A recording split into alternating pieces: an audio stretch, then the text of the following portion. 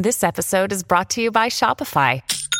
Forget the frustration of picking commerce platforms when you switch your business to Shopify, the global commerce platform that supercharges your selling wherever you sell. With Shopify, you'll harness the same intuitive features, trusted apps, and powerful analytics used by the world's leading brands. Sign up today for your $1 per month trial period at shopify.com/tech, all lowercase. That's shopify.com/tech.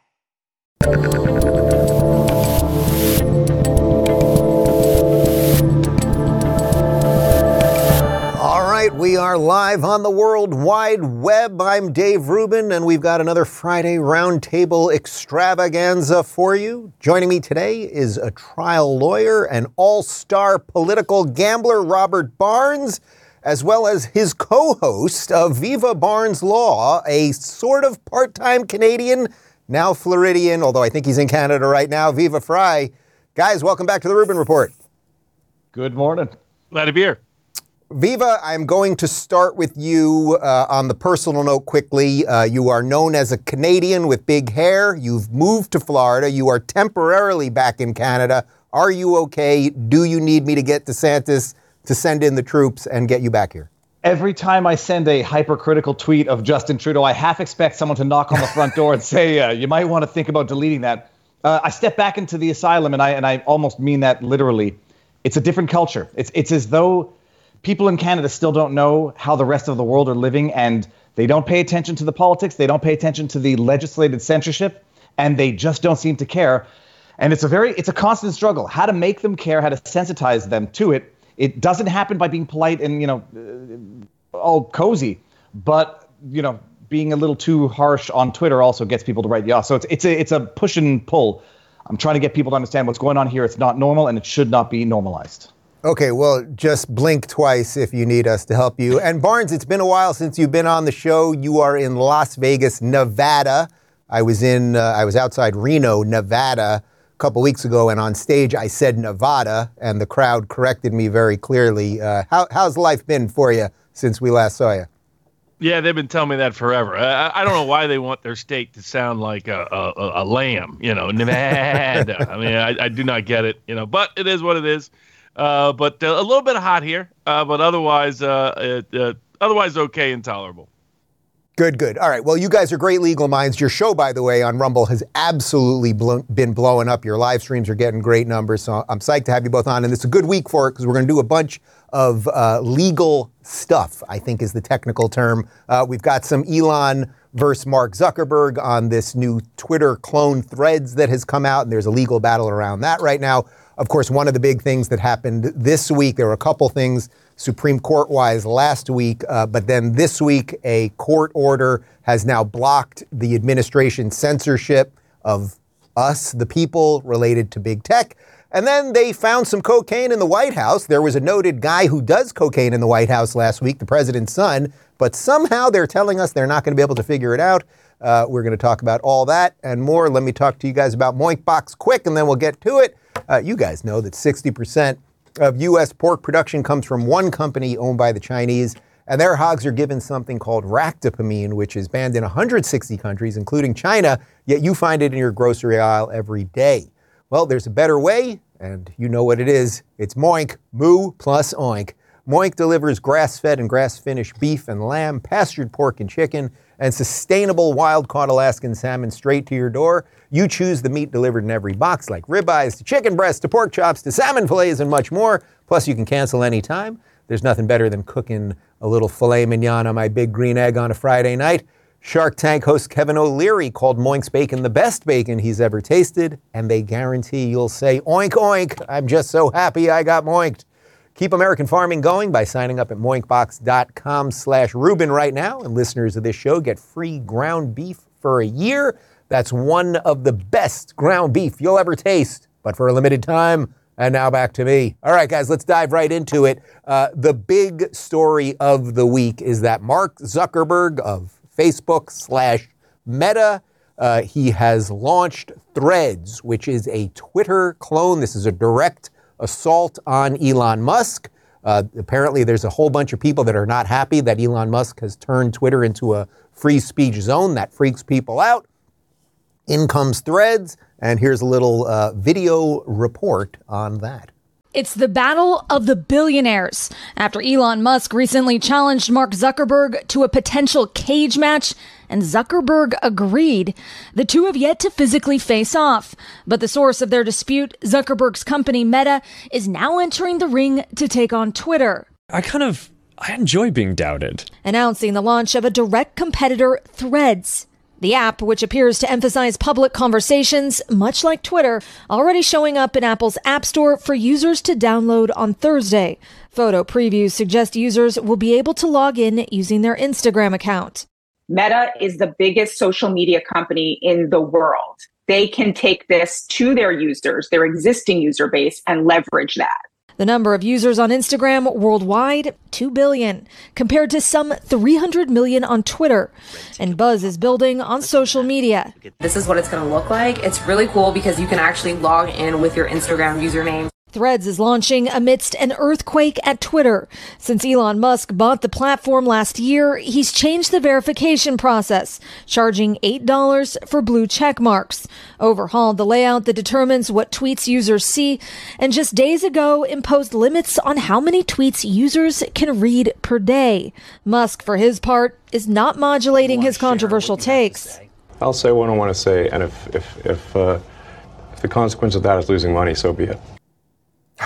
I love how the mainstream media frames everything. Somehow Elon Musk, because he's been defending free speech and making a better product at Twitter, which I think you can truly objectively say, somehow he is framed as the bad guy here.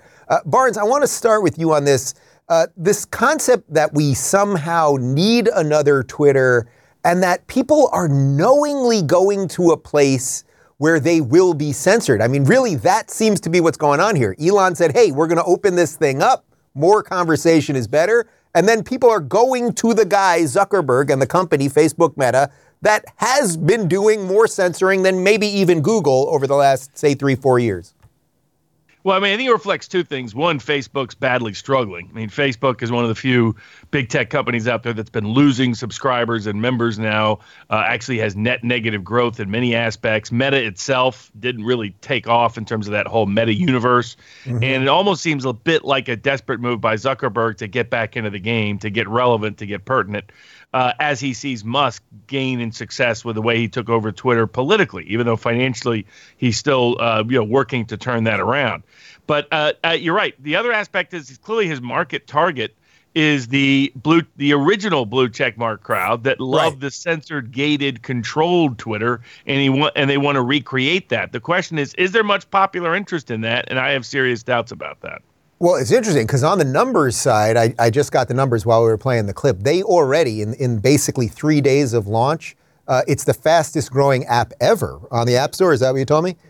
To hit 50. Fastest ever to hit 50 million users. They now have 70 million users. So whether we think it's nonsense or not or useful or not, it is taken off here.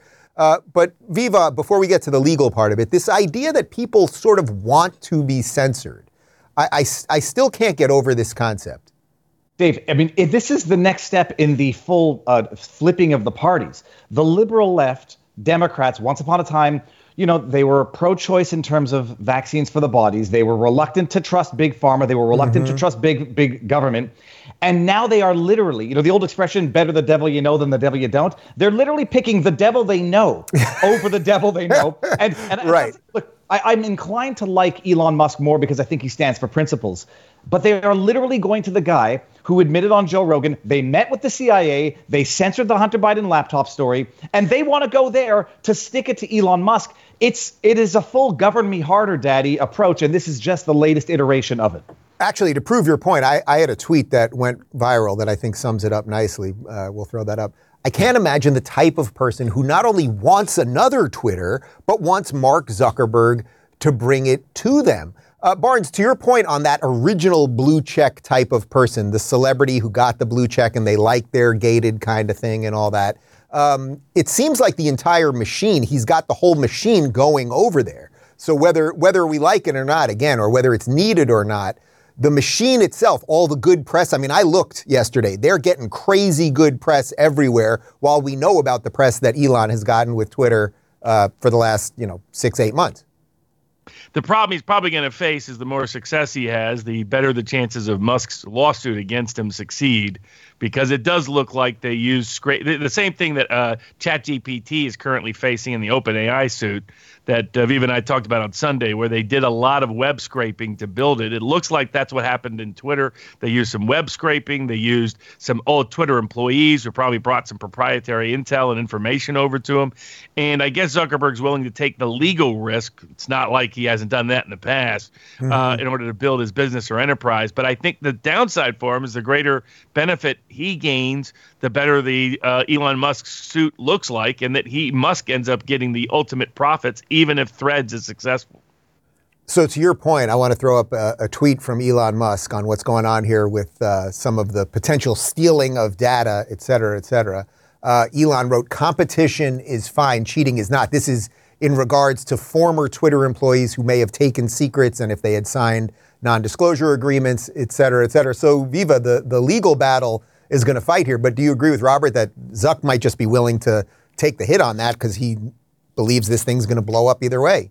I am not optimistic for the success of Threads. And despite their initial numbers, I mean, I think it is probably easy to sort of fabricate or falsify those numbers by promoting Threads to its already existing user base of 2 or 3 billion. So those numbers, I think, might be wildly inflated. But as a product, I want to go over to Threads, which is going to be like Mastodon on steroids, so I can see the Taylor Lorenzes of the world and all of these other legacy blue check marks who don't think the regular people should have access to the blue check mark, who complain about everything about free speech so they can go over to their silo. Good, go. I won't be joining it. I don't think people who have meaningful opinions will be joining it. It'll turn into whatever echo chamber it turns into, but I'm skeptical of those initial numbers. And I'm also highly suspicious of how they actually got this up so quickly to replicate Twitter's format. It does look like they were up to some no good chicanery as set out in that letter of demand, which is now also circulating on the internet.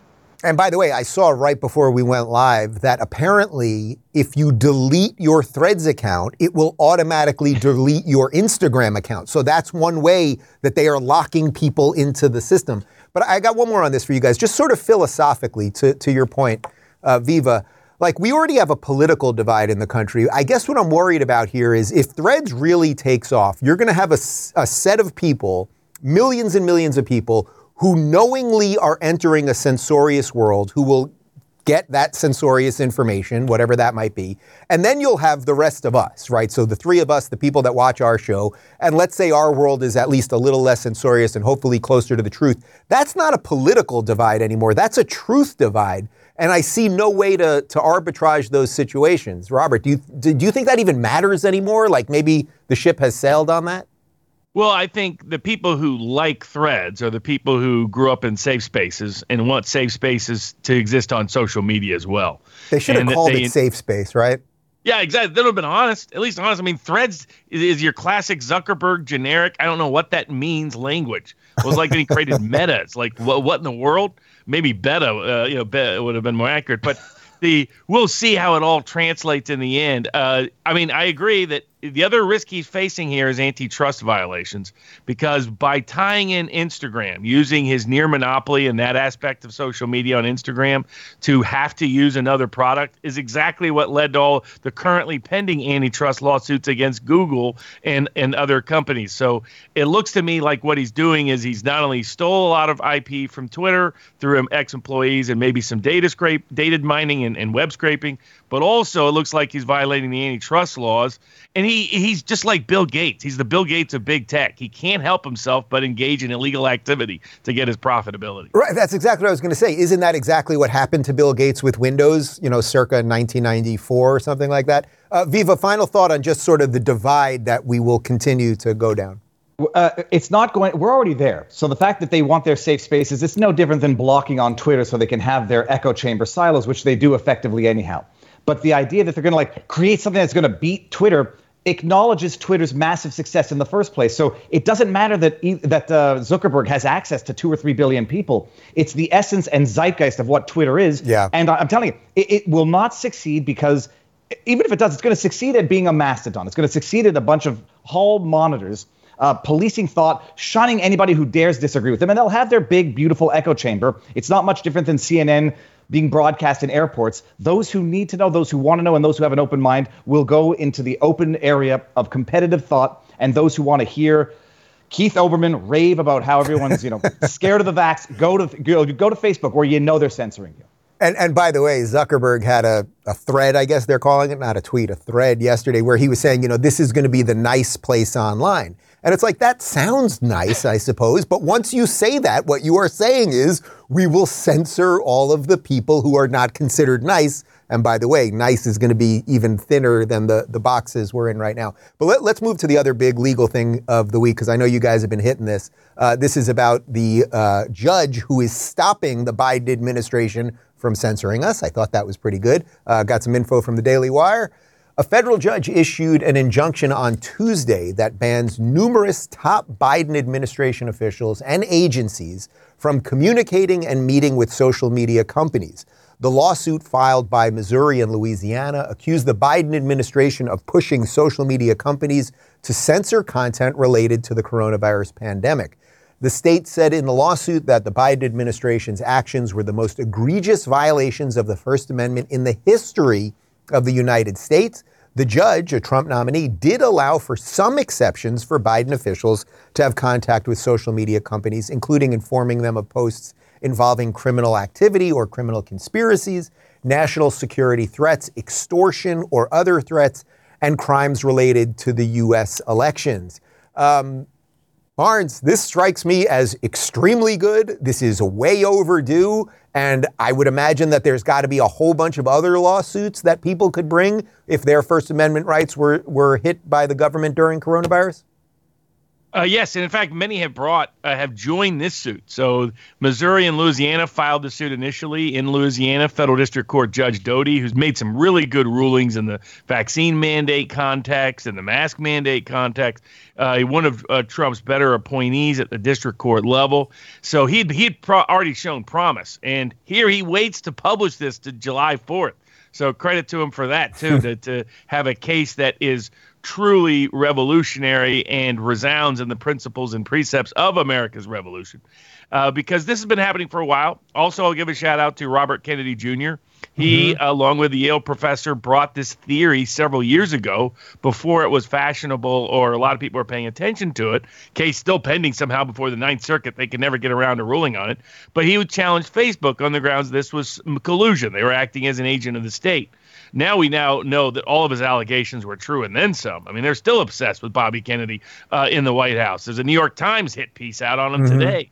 But this goes to collusion, that there has always been a limitation on the ability of the state to use either the carrot or the stick to get private enterprise to do what they want. Goes back to a U.S. Supreme Court case called Bantam Books. So some people on the left were saying, oh, you have to prove that the state did it directly. No, you don't. You just have to prove that the state is, without the state, it wouldn't have happened. And here there was tons of evidence that was the case. This is the case where Anthony Fauci had to get deposed. So great ruling by the judge. He established a great evidentiary record, which will be very hard to overturn on appeal by the Biden administration. And he came up with the right remedy. He was like, you guys can't be trusted at all. So I'm going to say you can't communicate, period, to social media unless it's within these constricted circumstances, because you've proven to be unreliable when you're allowed to do it. So it's a great ruling. It's something that we've been talking about. You've been talking about, Dave, for many years. And it's good to see the federal courts finally enforce our First Amendment freedoms when the effective digital public square was being manipulated and controlled for gatekeeping purposes by our government. One of the things that's so amazing to me about this is how brazen the administration was the entire time. They were not hiding it. I'm sure you guys have played the clip, and we probably played it on my show 20 times, of Jen Psaki saying, we, as White House press secretary, we flag posts for Facebook. So she didn't outright say we forced them to take it down, but as I always say, it's the mafia move. We call them up and we say, this is an awfully nice social media company you got here. We wouldn't want anything to happen to that. Viva. So it's like they haven't been hiding it. So I suppose that does help us in this case, right? People see it at least. They've been admitting it from the beginning, and people are like, well, no, they're not coercing, they're not colluding. They say things like that. Jen Psaki admits it from the podium, And it's nothing more than gangsters. A nice shop here, it'd be a shame if something happens to it. First thing first, I mean, people should appreciate this is a ruling on a preliminary injunction, so it's not on the merits. It'll be in effect until there's a judgment on the merits. And the people freaking out about it haven't read the bloody order. Like the order, all that it says is that they You just posted it, by the way. Yeah. I just posted it. It says all that it says is they shall not, let's just say, discuss whatever for the purposes of urging censorship, and they qualify each and every order with that, and then they carve out if there's a security risk or whatever, they can communicate. The whole point is they should never have been communicating, period. The wink, wink, nudge, nudge, this is a problematic account here, is not something the government should ever be discussing with big tech or with private companies. We now know from the Twitter files, which everyone seems to have magically forgotten, the Election Integrity Partnership, or the EIP, they admitted what was going on. They were doing indirectly what the government could not do directly. This judge got it on the preliminary basis. We'll see what happens. As more evidence comes out, it's not going to make it look less bad for the government. It is what it is. Everybody has seen the evidence who's been paying attention to the Twitter files, and the blue checkmark legacy media who want to flee to Facebook so they don't have to face reality refuse to even acknowledge the wording of the order, which is quite rational, albeit potentially a little bit difficult to enforce. Yes, what you just said there totally links it to the previous story. I don't think these things are disconnected, that this decision comes down and then within days, Threads magically goes up because it's suddenly like, oh, if the government can't do anything, Zuckerberg, you better do our dirty work for us. And you won't talk to the government. Oh, but of course, Zuckerberg wouldn't do that. I mean, he only admitted on Rogan to, basically censoring the Hunter Biden laptop story. Don't trust the devil you already know is the devil, people. You're crazy.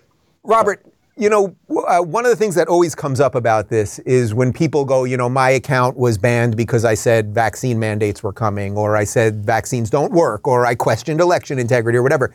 If your rights if your First Amendment right, your ability to speak, is actually infringed on by the government because they forced a social media company to do something, one of the things that I think people are very confused about is you really don't have much recourse, right? You can maybe get them to write a letter, but they're not going to pay you out. They're not going to do anything. And I think it's part that people don't understand it. And it's part like it just kind of sucks, right? Yeah, exactly. And I think there does need to be more call for federal legislative change in this arena. Senator Josh Hawley has done some good work. There's legislation that's on hold in Florida and Texas that was passed that would provide some more remedies. Like in Texas, for example, you would get your attorney's fees if you were wrongfully denied your access to your account. That would substantially deter them from this kind of activity. We need both of those cases are sitting up before the Supreme Court in the next Supreme Court term as to its constitutionality. I think it's completely constitutional, but we'll see how it works. But this decision is completely, as Viva notes, on good grounds because the evidence was so overwhelming that this was not social media doing it on its own. This was them doing it in collusion with, by the coercion of, by the inducement of the government on a constant, continuous basis from some of the scarier agencies that are out there. I mean, as Viva noted, that's what Zuckerberg admitted. Who was the original source of suppression of the Hunter Biden laptop story? The Central Intelligence Agency. And by the way, as Zuckerberg told Rogan, they didn't even have to say much to him. They basically said a few weeks before the Hunter Biden story, this is basically his words, I'm paraphrasing, but pretty much his words were, they said something's coming, you might want to keep an eye on it. And then he just went ahead and did all the dirty work. I want to show you a clip, though, of how the mainstream media, the corporate press, the clown car of insanity is covering this, because they're not happy that the government's not going to be able to censor the average person anymore. This is apparently a legal analyst, incredible, a legal analyst named Eli Honig on CNN. Listen to this. Yes, this is a Trump-appointed judge, but this judge was confirmed 98-0 by the Senate. Just reading the words in this injunction, a, quote, massive effort by the defendants to suppress speech based on content. Those are the judge's words, calling the present case, quote, arguably involves the most massive attack against free speech in the United States history, Ellie. Yeah. It's a dramatic decision by this judge. If you read through it, he's citing to literature and George Washington and Ben Franklin. Here's what really is astonishing to me.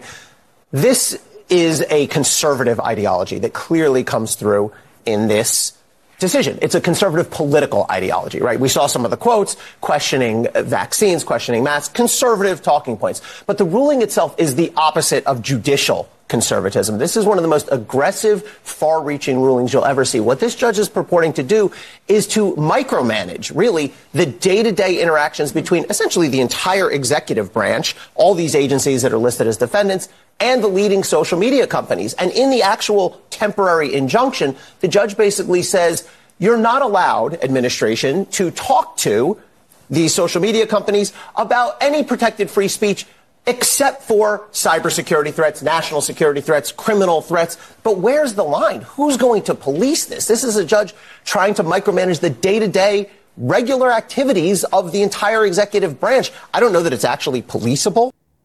Guys, I know that they put out pure drivel on cable news all day long, but almost everything he said there was completely the reverse of the truth.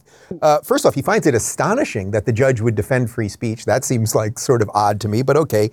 Questioning things is somehow a conservative point of view. I mean, I guess that's true these days.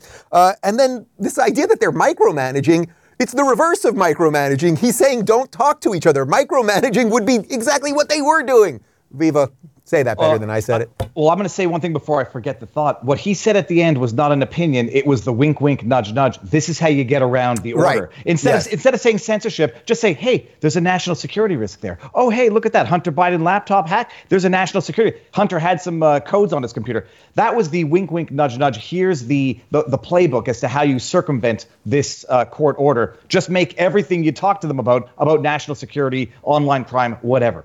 What he said, however, is the biggest load of partisan rubbish you can possibly imagine. Questioning vaccines and questioning mandates. So it's unquestionable now. It's of judicial notice. Efficacy of the jab and efficacy of the mask. These are not conservative talking points. What he said are the liberal Mastodon to be thread talking points. And it's a wonderful place. He doesn't get pushed back at all. And he won't get pushed back on CNN or elsewhere. But it's rubbish. But he was giving advice at the end. This is how the government should go about it now. Just claim it's all security. Robert, that concept that Viva's talking about, this how do you get around the law once these judicial decisions come in, it's the second time we saw that this week because, you know, after the affirmative action case, the president or the president-elect of Harvard did a video, we played it on my show, where she basically said they made this decision and, you know, you'll have to write your essays a little bit differently, but we'll figure it out. What do you do in that case? If you're a lawyer or a judge and you know, because I agree with you, Viva, they're trying to show people, here's how you circumvent the law. What do you do about that? Well, there's major risk because in the affirmative action example, the Supreme Court specifically said, by the way, you cannot use admissions essays as a way around this, right. Which people didn't know actually made the University of California system, which has been using that mechanism to get around its prohibition on affirmative action. Affirmative action is so unpopular, it failed in 2020 in California by 14 points.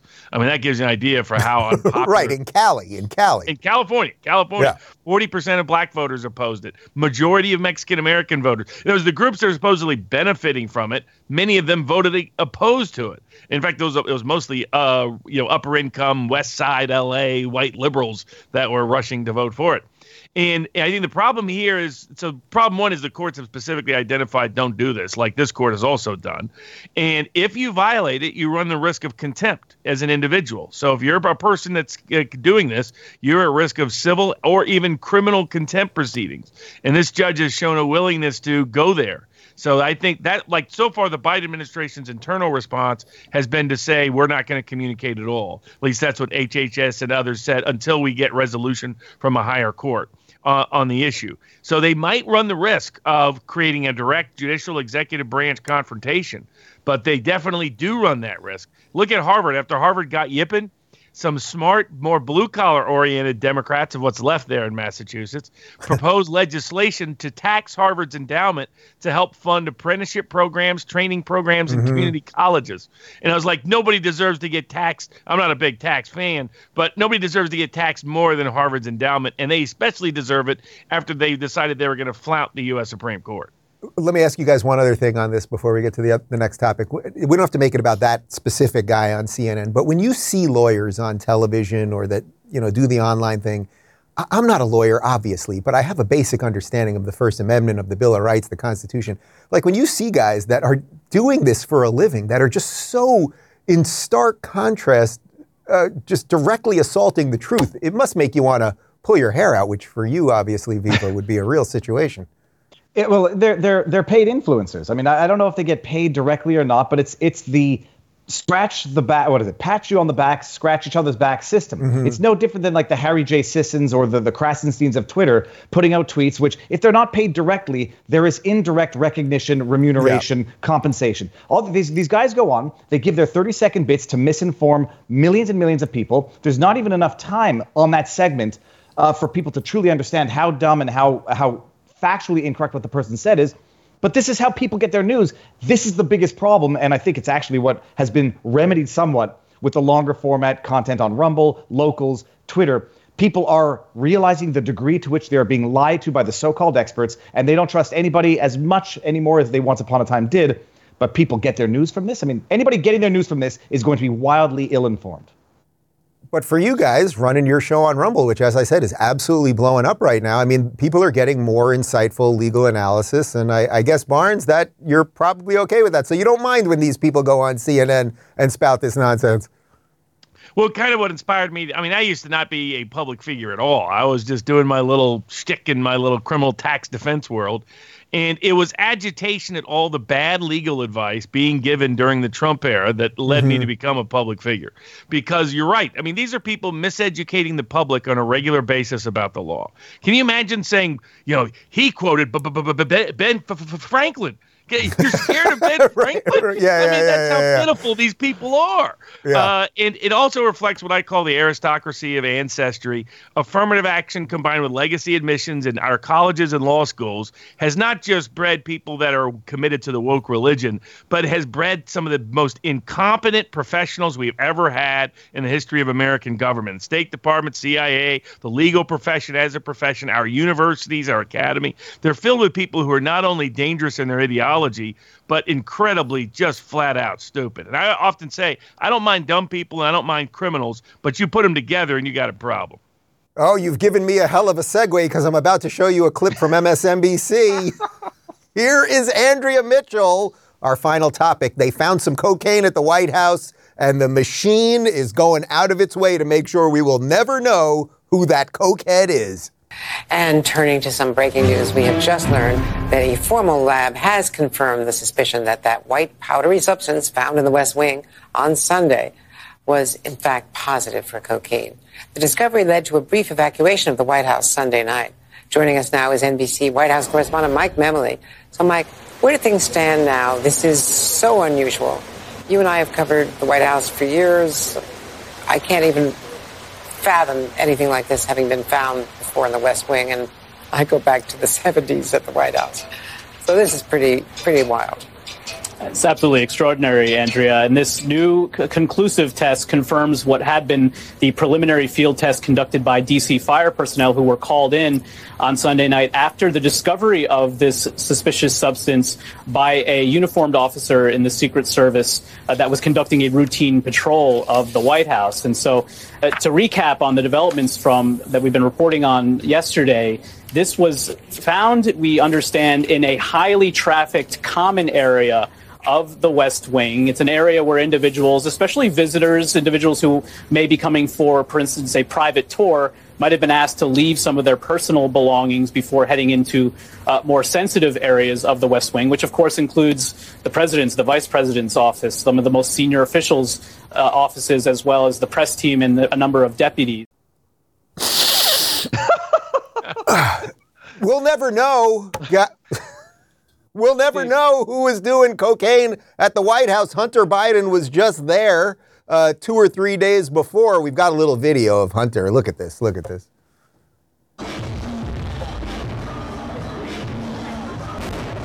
Oh, my goodness. I probably smoked more Parmesan cheese than anyone. The guy's smoking Parmesan cheese. I mean, guys, just like joking aside for a second, the way the media is running around telling us we are never going to know within days. Somehow January 6th, they can facially ID everybody. Now they're telling us that in a highly trafficked common area in the White House, they found cocaine. Apparently they found a bag, by the way. It wasn't just like cocaine like on the desk. Fingerprints, all the people that have to be ID'd to go in. Barnes, it's just so bizarre. I mean, I don't even know what to say. Well, I think that was the Babylon Bee meme, which had a picture of the bag with it says "Property of Hunter Biden" on the front, and the headline is they can't figure out whose cocaine it is. So anybody who saw the balcony scene, anybody that's been around somebody that's done cocaine, I mean, it's obvious that's what Hunter's doing. I mean, he's even signaling it. Like he goes to the part of that's been video broadcast to the world, and he's like. I mean, he's telling the world. I've always thought that he secretly wanted to out himself and his father. Like it's this desperate effort. I mean, who leaves their laptop at the computer shop, right? What daughter leaves their diary that exposes their father at any sort of drug rehab facility?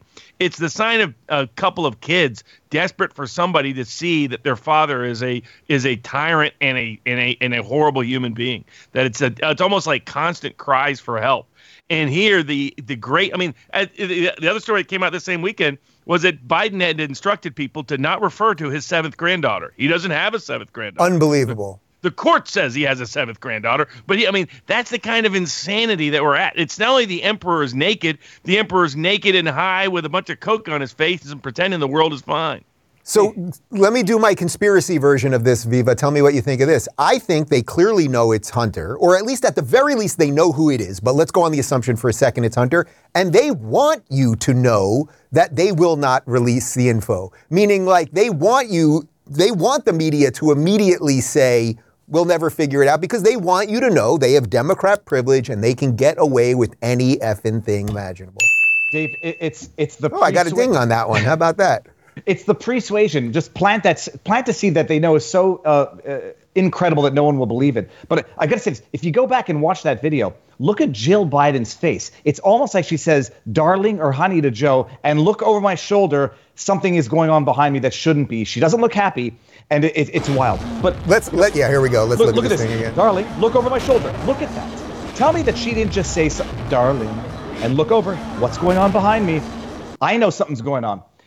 That's my body language reading. Robert gets pissed off at bad legal advice on the internet. I get pissed off at being lied to and being treated like an idiot. And that is exactly what I've discovered has been going on for a long time. They're lying to us. They're treating us like idiots. And now they're telling us we might never know who the cocaine belonged to. It's amazing what they can't find when they don't want to look for it. They don't know who Scaffolding Man is. They couldn't find a crime to charge Ray Epps for. They don't know who the client list of Epstein was. Who else could they not? They don't know who blew up the Nord Stream pipeline. But my goodness, they can find a grandma in Alaska when it comes to tracking down the January 6ers. It's preposterous. They're lying to you. We know they're lying to us. They know we know they're lying to us. It's that old communist phrase. And they do it anyhow because it's a flex of authority, of the absolute power that they have. They can lie with impunity, brazenly, and there's nothing anybody can do about it except hopefully speak truth to power, which is what we're doing right now. Yeah, it's that beautiful Solzhenitsyn quote. But to your point, here's a tweet from Politico just 2 days after the thing. White House cocaine culprit unlikely to be found, law enforcement official. So again, they're just throwing it right in your face. Oh, and here's what I retweeted it, and I said, and I think I nailed this one, it was Hunter in the library with the crack pipe. So there you go. Barnes, so we should just wrap this one up, right? Like, we're not going to find out who it was. We'll all just have our theories, and it'll just be another one where they'll get that pat on the back and congratulations. Or maybe Jack Smith will bring an indictment and say it was all Donald Trump. He snuck in, he planted the bag, it was all part of a private tour, and that will be the next indictment on Donald Trump. Yeah, I mean, Viva, you think that like they would be treating this the same way if it was Donald Trump Jr.? Let me spin it the other way. It does. If they cannot decipher whose it was, then security at the White House is a joke. They're incompetent buffoons who have no business running security, period. They either know who it is or they can't know who it is or don't know who it is, in which case they're idiots, period. Well, by the way, it was the Dobbs leaker. They also don't know who leaked the Dobbs decision. They can't find these things. I wonder why. I know, that one's just so incredible that the leaker just was never found. Just amazing. But watch the way CNN covered this, the way they're joking about this. And again, just contrast that to imagine if Donald Trump Jr. was a crackhead and they found crack or coke or whatever at the White House when Trump was president. Take a look at this. They're learning that it is indeed cocaine. Now, again, this is part of an ongoing investigation. We're trying to get more from the Secret Service as to, again, how this got into the White House and who brought it in. All of those questions still lingering, but at the very least, those lab tests are now in. John? Yeah, an investigation being led by the Secret Service, Priscilla, and we should note, I mean, clearly they know everyone who goes into that building. It is a known quantity. That's right. I come in and out of this building on a regular basis, and you do have to pass, just like you would at the airport, through security. And so the question now is going to be how this came to be. And Secret Service is the one who's going to be fielding those questions. All right. It is intriguing. Priscilla Alvarez, thank you so much for the latest on that. It was suspected. The field test said cocaine. Yeah. Now these more conclusive lab tests. Yeah. I would like to know blow by blow who was responsible for this. Too soon. There's no too soon. On this. No one was injured, as far as we know. And it's an illicit drug at the White House. Why can't you actually have a bit of fun with it? I don't believe in fun. No, he doesn't. Thank you so much. That is a CNN daytime anchor basically telling people to do cocaine if you want to have a little bit of fun. I mean, the carrying water here, Barnes, like, oh my God. Yeah, it's absolutely to another level. And it's because they all know. I mean, for those that don't know, the only people who don't get searched in going into the White House are family. So that's why they know that this wasn't searched. Secret Service won't fall on their sword for this. And so the net effect of it is that everybody knows it's Hunter's. And, of course, they know Hunter's habits and Hunter's history. And then there's documentary visual evidence effectively by what we saw there. So everybody knows. And the question is, do they all have to hide? Do they all have to pretend? And it's really, like I said, they keep showing the naked emperor over and over and over again. And rather than hiding him behind the curtain, they're just demanding everybody look and pretend he's not naked. Viva, one more conspiracy theory for you. It's actually not Hunter Biden's, it's Joe's, and they have him do a little bump so he appears slightly cogent when they send him out there. What do you think? The bottom line is it ultimately doesn't matter whose it actually is, but that they say they can't determine it, it's laughable on its face, and they're treating people like they're idiots, or that they have so much power they can lie to them and treat them like idiots, and there's nothing you can do about it. But we all have our strong suspicions. Just to compare and contrast, everything they have accused Trump and his family of having done or doing is exactly what Biden and his family have in fact done and continue to do. From the quid pro quo extortion of foreign interests to the actual the strange hooker stuff. I haven't looked at Hunter's laptop in its entirety. I'm scared to. Everything they've accused Trump and his family of doing is exactly what Biden and his family have been doing. And I agree with Barnes. These two kids, Ashley Biden leaving her diary at a halfway house, Hunter Biden abandoning his computer at a store. It's a cry for help, or they have such deep hatred for their own father. They're trying to take him down. But Biden and his entourage won't let it happen. But that's a little Freudian analysis there. One addendum, I don't think Zelensky was probably real happy to have his photo next to that story, given his own particular interesting habits, shall we say. Well, yeah, exactly. Zelensky's doing a lot of this too, so it really does make you wonder. Hey, one thing, we got about a minute left. I wanted to mention, Barnes and I happen to be on different sides of the Trump-DeSantis thing at the moment. And Viva, I think maybe you're somewhere in the middle, but you're also Canadian by birth, so you can't vote in this thing, as American as you are, and Floridian by heart. But I said to Robert right before we started that, so much of it has become so vitriolic. And the fact that Robert and I can agree to disagree on some of this is maybe something that could be modeled. And at the end of the day, I certainly will vote for Trump if he's the nominee. And I don't want to put words in your mouth, Robert, but I assume you would vote for DeSantis over Biden if he was the nominee. And maybe that's what we need a little more of these days. Yeah, I think both campaigns would be best well served. Trump's going to be Trump. That's his Trump style. But focus on positive policy proposals that either one can embrace down the road. Get some more. Same with Robert Kennedy. I want to see more policy proposals from RFK. Give us some details. Give us some meat that we can use that go beyond the individuality of the personality of the candidate, that can last past the next 4 years. Put some real legislative policy proposals out there so that can rally the populist base and rally conservatives and rally libertarians and rally independents, independent of which personality they like. Get some good policies we can all unite behind. Well said. Viva, I don't know that anyone's ever given a Canadian the last word, but I'm going to offer it to you. All that I can say is I'm glad. I'm not a fence sitter on the DeSantis-Trump. I'm indifferent because whichever one wins, they're both good. I'd rather have DeSantis in Florida because I've invested the next couple of years of my life there.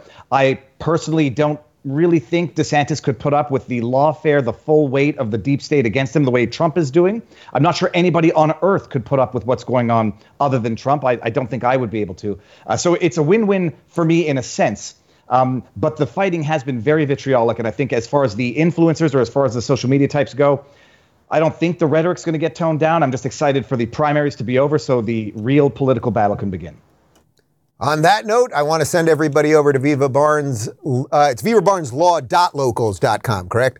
Correct. Yes, Indeed. got it. Okay. Got it. And you guys are blowing up on Rumble and everywhere else. It was an absolute pleasure, my friends. Have a great weekend. And I'm going to continue on for all of our local subscribers at rubinreport.locals.com in about 30 seconds. I'm just going to do a quick line, and then I'll see everybody on the other side. Okay, ciao. And by the way, I sit on the stand, and it get hot. I got hairy legs that turn blonde in the sun.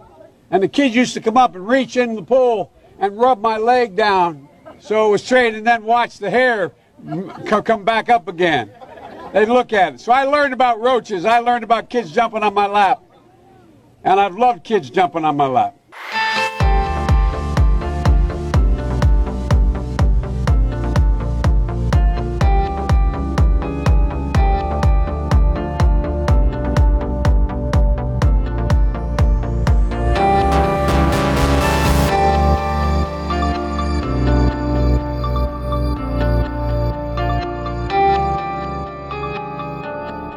Thanks for tuning in, everybody. Be sure to subscribe and rate this podcast. And don't forget, you can watch my direct messages live on Blaze TV and YouTube every weekday at 11 a.m. Pacific, 2 p.m. Eastern. And of course, if you want to connect with me personally and get early access to my sit-down interviews, join RubinReport.locals.com.